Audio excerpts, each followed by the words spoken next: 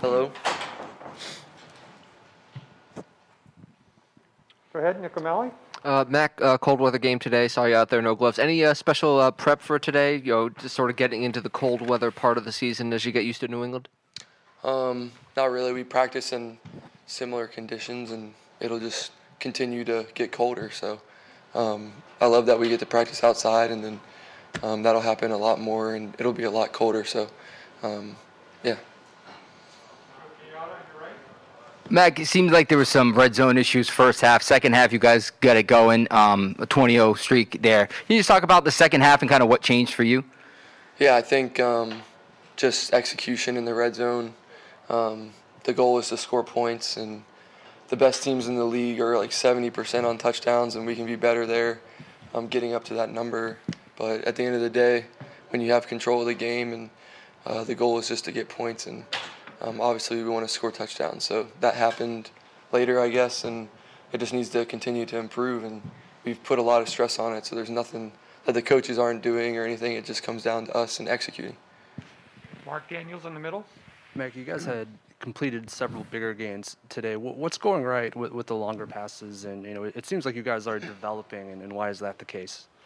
I think first thing's just offensive line playing really well, and we feel confident in doing that. And I don't think I got hit today, but maybe one time, and that was a talented defensive front. So props to them just to allow us to open it up a little bit, but there's more opportunities to be made. And like I said, it starts with the front, and the guys getting open. They've done a good job of that all year, and it's just getting the ball in stride and throwing it to the right guy. And we just got to continue to improve on that.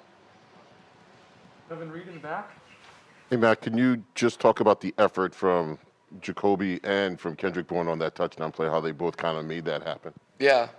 I think our receivers play with a lot of passion, and whether they're getting the ball or not, they're doing their job, and they've got consistently better at that. And I can rely on any of them, and we can rely on any of them. And, you can see them on the run game stuff, getting blocks done, and not just getting them done, but finishing people off. And that's really important to the success of the offense. So it's not just the, hey, when I have the ball, look at me. It's the, when I don't have the ball, see what I'm doing too. So they do a great job with that. McBride on the right. Mac, you took that hit in the back after you scramble in the red zone, and you got up and seemed like you were really fired up, and it seemed to fire up your teammates too. Did you feel the emotions going stronger after that? You talking about the one I ran on and I thought I got the first down? Yeah. That's good. I didn't think I got the first down. I thought they were going to call it, but I slid like head first or whatever, so it doesn't count. But it is what it is. So I didn't know there wasn't a flag thrown. So that was just a rookie error there. Karen Dorigian in the front. Hey, Mac, this way. Take a right. There you go. There you go. Two-parter. One, just a misfire on the Hunter Henry pass, and second, how much has gone into developing the screen game? Yeah, the Hunter play. Yeah, I just didn't throw the right pass. We were on the same page in terms of what he was doing, and I got to get him the ball. I could have punted it to the guy, so just get it there somehow. And I wish I had that back, but I had plenty of time in the pocket with the line, doing a great job. So that's on me. And then the screen stuff, that's part of the game of football and passing. You have 3 different types, like short, intermediate, or long, and then the screen game. So that's kind of good that we were developing that, and we just have to continue to improve in that area. Hey, Mac. Jacoby just said that on the deep ball he was clearing out space and wasn't really expecting to throw, but then he got it. I was curious what you saw on that play. Yeah, I mean, we talked about it. Actually, like Josh and I talked about it, and yeah, it was just exactly what we were looking for. And a lot of times in practice, maybe he wouldn't have gotten the ball, but that time he did, and he made a really good catch. That was one of the better catches I've seen. Just he couldn't really see the ball, and he just turned back and caught it, and had plenty of time with the line. So that was a great play, and hopefully we can continue to do that more.